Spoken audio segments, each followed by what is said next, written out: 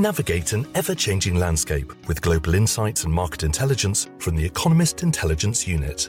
Our award-winning analysis helps clients to seize opportunities and manage risk effectively. EIU examines the economic and political landscape of nearly 200 countries with accurate and impartial analysis and forecasts.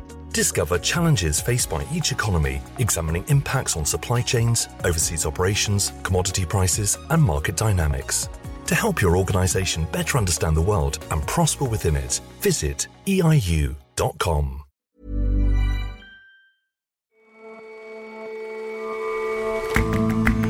Hello and welcome to The Intelligence from The Economist. I'm Jason Palmer. And I'm Ora Ogunbiyi. Every weekday, we provide a fresh perspective on the events shaping your world.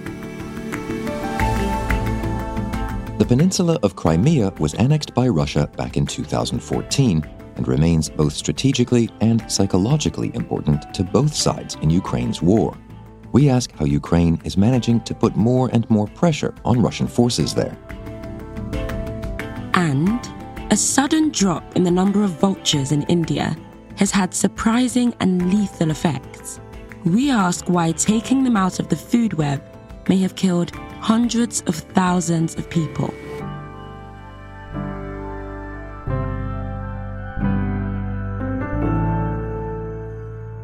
But first,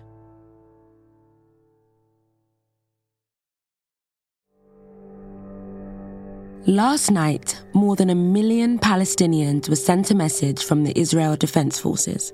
The IDF calls for the evacuation of all civilians from Gaza City, from their homes southwards for their own safety and protection, and to move to the area south of Wadi Gaza, the river Gaza. The Hamas terrorist organization waged a war against the State of Israel, and Gaza City is an area where military operations are taking place. This evacuation is for your own safety. You will be able to return to Gaza City only when another announcement permitting it is made. The evacuation order comes ahead of an expected ground offensive, a response to Saturday's attack where Hamas terrorists murdered 1,300 people in Israel. Since then, Gaza has been pounded with airstrikes.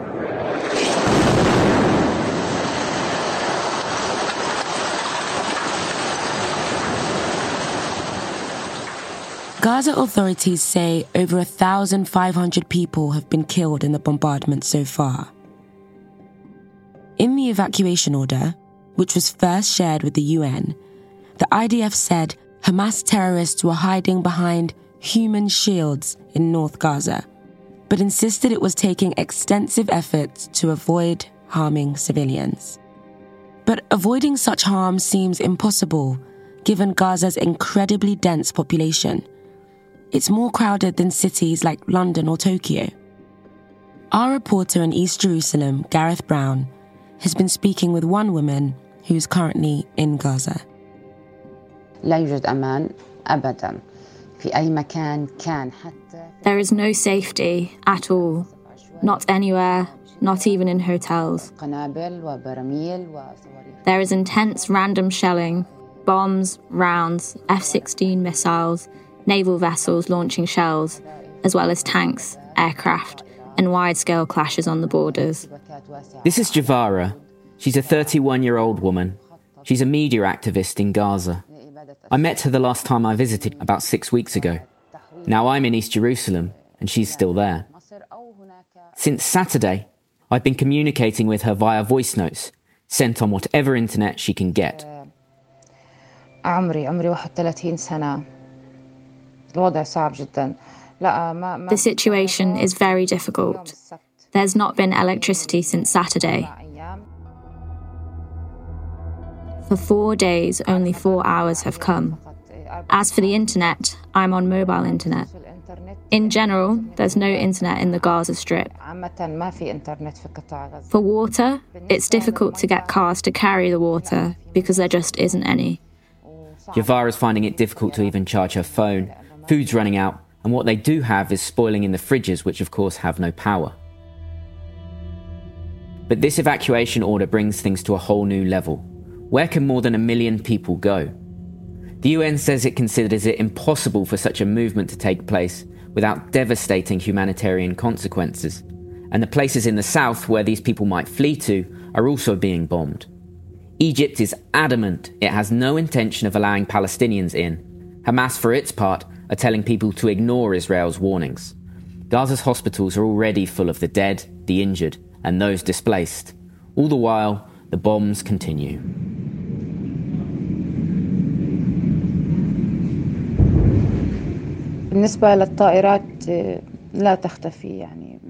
I mean, since Sunday, the planes have not stopped flying over. I mean, from time to time, there are warplanes, naval boats, guns. This war is unlike anything Javara has experienced before. Israel has dropped 6,000 bombs on Gaza in 6 days. This is one of the most intense aerial attacks in modern warfare. وفي كل الحروب والتصعيدات أنا بكون متواجدة ميدانياً. In all wars and escalations, I would usually go out to report. But in this war, I can't go out because there is no protection for journalists. للصحفيين. Everything Javara knows no longer feels safe. Buildings have gone, institutions disappeared. She hasn't been able to contact friends and family members. She reels off a list of journalists, her colleagues, former colleagues who she knows have been killed since Saturday. الصحفي إبراهيم لافي والصحفي. They are the journalist Ibrahim Lafi, the journalist Mohammed Jargon, the journalist Mohammed Al-Salhi, the journalist Asad Shamla, والصحفي محمد صبح أبو رزق والصحفي هشام النواجحة. Like many in Gaza, Javara has found solace among her friends and family. They feel safer together, even if it won't actually protect them from the bombs. But it's a very crowded house. أنا في المنزل الحمد لله أنا والعائلة والأصدقاء ما يقارب. I'm at home. Thank God me and my family and friends are close. 19 شخص. There are 19 adults here and 7 children. Our building has 7 floors. Almost every floor has around 30 people. الحمد لله. This is pretty standard for Gaza. It's one of the most densely populated places in the world. And every few hours she can hear the sounds of bombs dropping and Israeli aircraft overhead. She sent me some of these recordings from her apartment.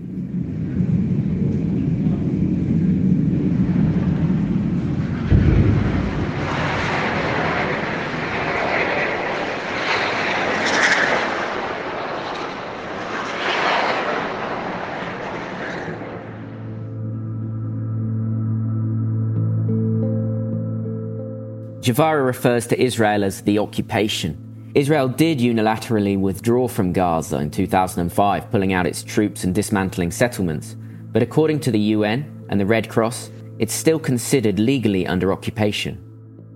The occupation randomly sends recorded audio messages to the phones of citizens in Gaza, asking them to leave their homes immediately. Israel has said it warns civilians ahead of attacks and that they should get out of anywhere occupied by Hamas, but really that's not so easy in Gaza. Javara has experienced many of these warnings. We do not know the validity of these audio messages. It's very difficult to know what's going on in Gaza, even at the best of times. But now we have the fog of war, and it's hard to know what's real, what's fake. But even if Javara believes they're authentic, there's not much she could do to act on them. I won't be able to get out of the house, even if the house is bombed over our heads. The IDF has been pretty adamant that it's targeting Hamas and Hamas's infrastructure. But Javara is keeping a list of buildings that have been hit. There are targets in the League of Arab States Street, the house of the Shemi family, the Faris station, the building of Al-Murjan. She mentions 2 universities, some pharmacies, and a number of buildings on the League of Arab States Street. Several mosques have also been targeted, she says. There are attacks and airstrikes that target mosques in the Gaza Strip. 7 mosques were targeted and completely destroyed. The army claims that some of these mosques have been used by Hamas to hide weapons and fighters. Despite all the airstrikes and all this devastation we've heard about, it feels like this is just the beginning. It feels like things are ramping up. Going off what Israeli officials have said, There's no doubt that a ground offensive into Gaza is in the works. Javara doesn't know very much about it, but she's paying attention to the news, especially Israeli news websites. And she's clear that everybody in Gaza is talking about this ground offensive which feels imminent. I think Javara's scared. She doesn't show it. Honestly, she sounds exhausted. She's a different person from the woman I met a few weeks ago in Gaza. She's strong, she's confident, she's not afraid of anyone. You know, I've heard her speaking out against Hamas, against the Israelis. But this war has been difficult for her, and it's only just beginning. Things are tough. Believe me, it is very, very, very difficult. So I've been speaking to her nearly every day, but yesterday she disappeared for about half of the day. She wasn't receiving messages, she wasn't responding. And of course then your imagination jumps to all the worst things. It was quite a worrying situation. But I'm going to stay in contact with her for as long as possible. As long as the internet holds up in Gaza, we'll be in touch.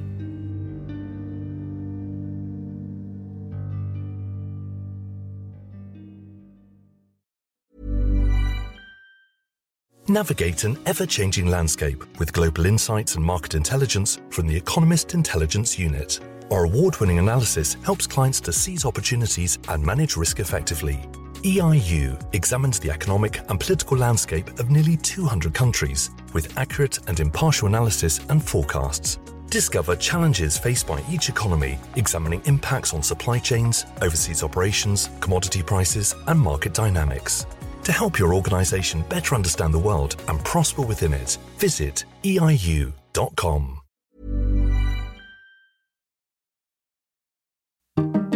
Guys, I have an announcement. We have a new subscription launching on October 24th called Economist Podcasts Plus. My many announcements have apparently convinced thousands of you to sign up already, which is amazing, so thank you very much. But if some of you are still on the fence, here's the deal.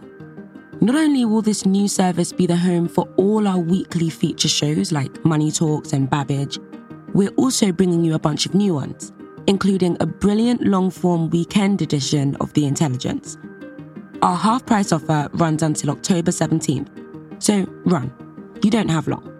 You can search Economist Podcast Plus online to find out more, or simply follow the link in the show notes.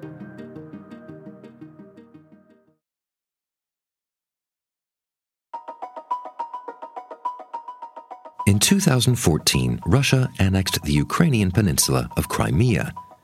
It was like an early warning sign of the full-scale invasion that was to come in 2022. Pro-Russian forces today seizing Ukrainian ships in the Crimean port of Sebastopol. Shots fired, but no injuries as the Russians raised their flag. Little fighting hit the peninsula at the time, but the story is different now. A year ago, a Ukrainian bomb destroyed part of the Kerch Bridge. Moscow says 3 people were killed in today's massive explosion of the only bridge connecting Russia with the annexed territory of Crimea. This summer, another attack on the bridge, this time with an unmanned sea surface drone. And it's not just the bridge. On September 20th, a Crimean command post was hit, and Russian authorities tried to cover it up. Then, 2 days later, missiles smashed into the headquarters of the Russian Black Sea Fleet in Sevastopol. That one was harder to hide. Ukraine has lots of new kit and new methods to hit Russia where it hurts. Vladimir Putin's war has arrived in Crimea, and Ukraine has been massively stepping up its strikes on the peninsula. Oliver Carroll reports for The Economist from Kyiv in Ukraine. They're using a mix of homemade drones and missiles with the ones which have been supplied by the West. And they're doing it pretty spectacularly, hitting bridges, military bases, and Russia's command and control centres. So why this focus on Crimea now, then? Well, the Crimean operations are not necessarily ends in themselves. This is what Ukrainian military sources tell me. So the focus isn't so much taking control of the peninsula, which Russia annexed in 2014. It's more about supporting operations elsewhere in the ongoing land offensive, the counteroffensive to the northeast of Crimea in Zaporozhye region. Crimea, of course, is the staging post and the logistical hub for the Russian defence there. But there's a really important second focus, and that's a naval contest in the Black Sea. And here, Ukraine is trying to deny Russia a monopoly of the sea and to regain control of vital shipping routes. So it's destroying Russian warships wherever it can and pushing the rest out to a distance that makes striking its ports and cities as difficult as possible. And you're making it sound like those strikes, that shift in tactics is being pretty successful. Yeah, here's the thing. Remarkably, for a country without a single operational warship, it's registering some success. Since sinking the flagship Moskva in April last year, Ukraine has sunk or damaged at least 19 warships. And in this latest round of attacks on September the 13th, for example, they took out an amphibious landing ship and a submarine in Sevastopol. And together, this mix of these deep strike drones and Ukrainian cruise missiles and foreign cruise missiles, they've been able to take out cutting-edge air defense systems, for example, like the S-400. And that's got an export price tag of over $1 billion. And so is all of this acting as any kind of deterrence?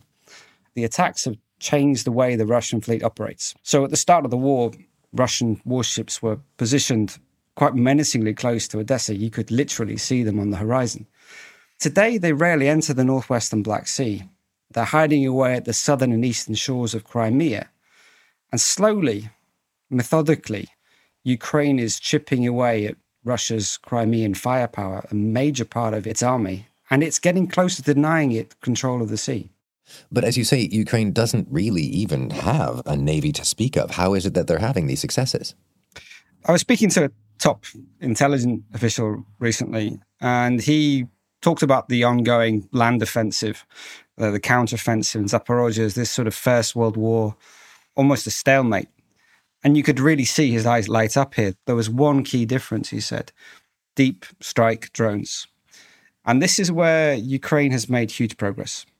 In the air, they're competing with Russia, which had a multiple-year head start. And in some deep strike capabilities, it's actually ahead. In the sea, Ukraine is way ahead, at least for now. Zelensky talked about the world's first fleet of naval drones, and not without reason. Some of them were in development before the war started, like the Sea Baby. That was used for strikes on the Kerch Bridge, which links Russia to Crimea. But others have been publicized recently, like the Marichka, which is a sort of torpedo-style underwater drone. And that has a 450-kilogram explosive punch. And we also know that Ukraine has new missiles at its disposal.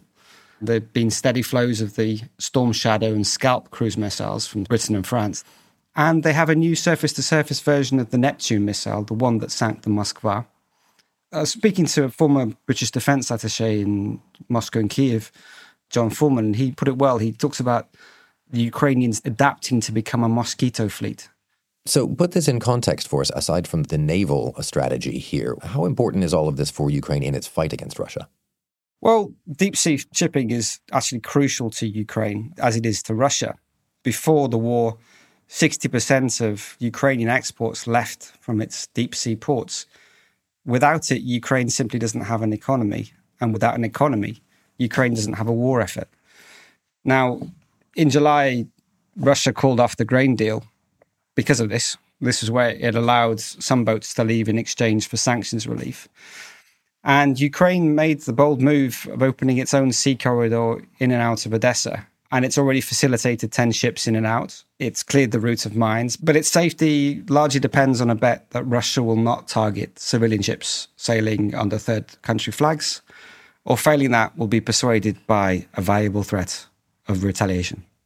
And so what he means by that is not completely controlling the seas, but making sure no one else can control it.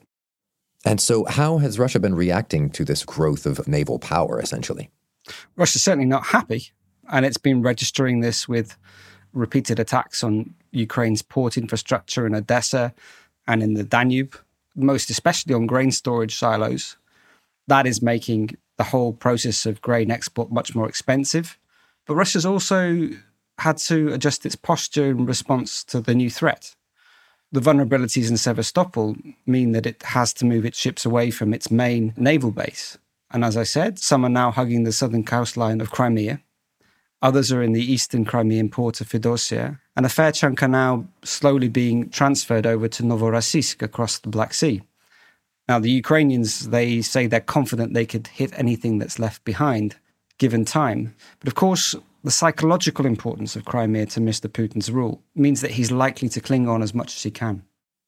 And as you say, Crimea is hugely psychologically important, in fact, for both sides. Would you see any of these moves as a kind of thin end of the wedge of Ukraine trying to regain actual dominance in Crimea itself? It's important to say that Russia still has the upper hand in the Black Sea. It is still largely able to dictate terms, and it's not a good idea to exaggerate the picture. But things could change rapidly, especially if the situation escalates, as would certainly happen if a civilian vessel was hit in this new shipping corridor. Russia, like Ukraine, relies on the Black Sea for its export economy.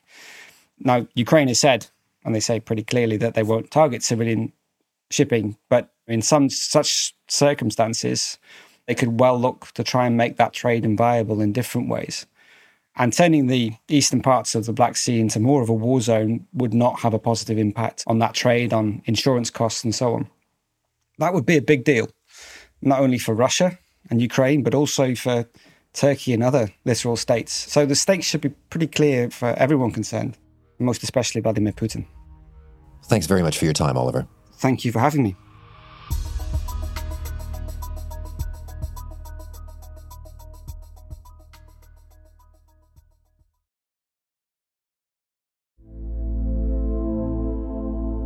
If you look at most wildlife conservation campaigns, there's not a lot of diversity when it comes to the creatures that are cast.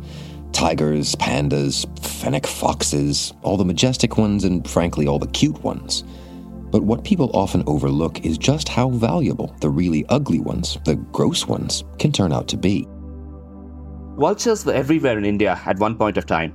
We don't have accurate numbers, but at the peak of their population, it is estimated that there may be nearly 50 million birds across the country. But since then, the numbers have plummeted dramatically. Now there are just a few thousand vultures, and 4 of the 9 species of vultures found in India are critically endangered. Vishnu Padmanabhan is a data journalist and a news editor at The Economist. Obviously, losing vultures is a big ecological loss, but there's a significant human cost as well.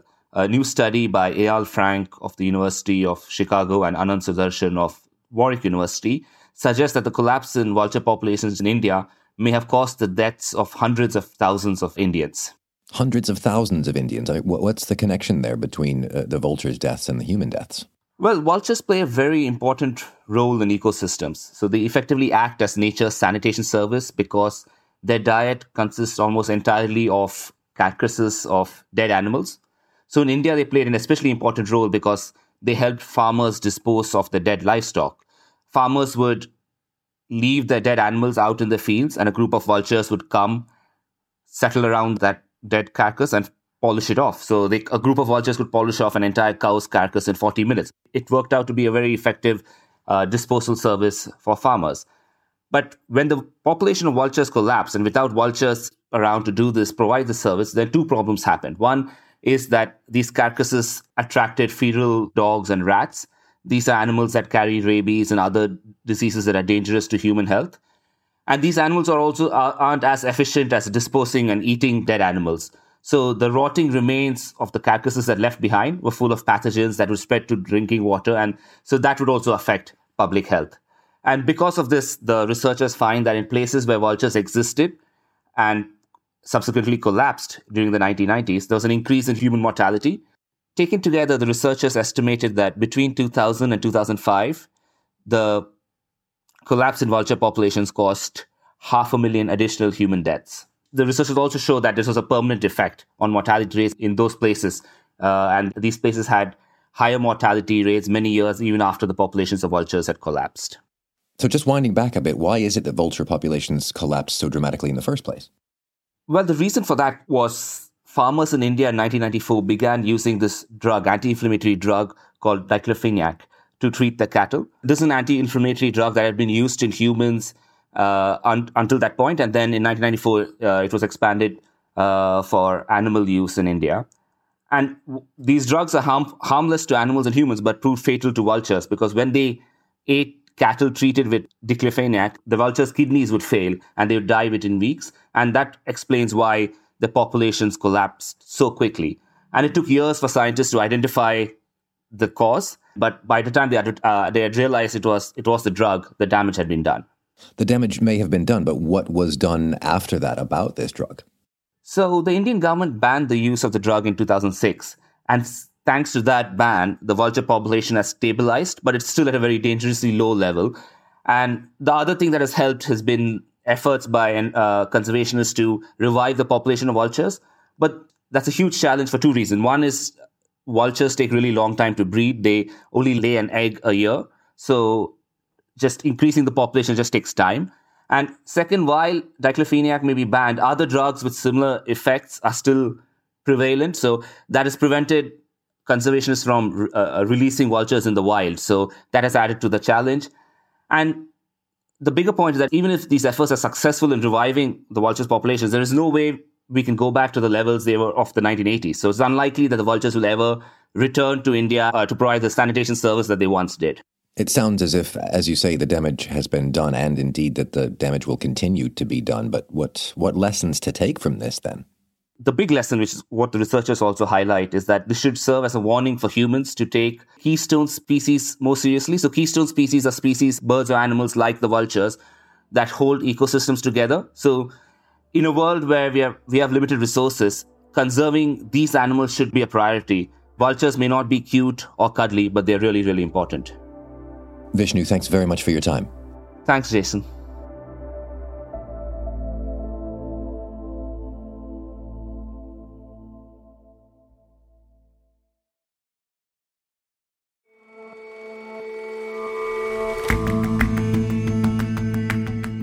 That's all for this episode of The Intelligence.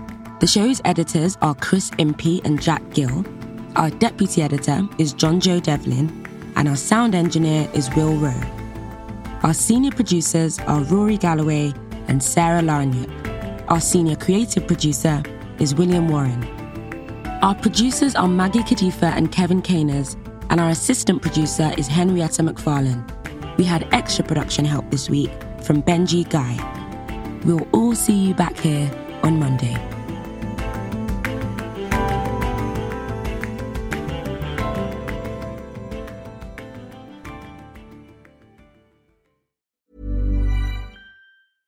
Navigate an ever-changing landscape with global insights and market intelligence from the Economist Intelligence Unit.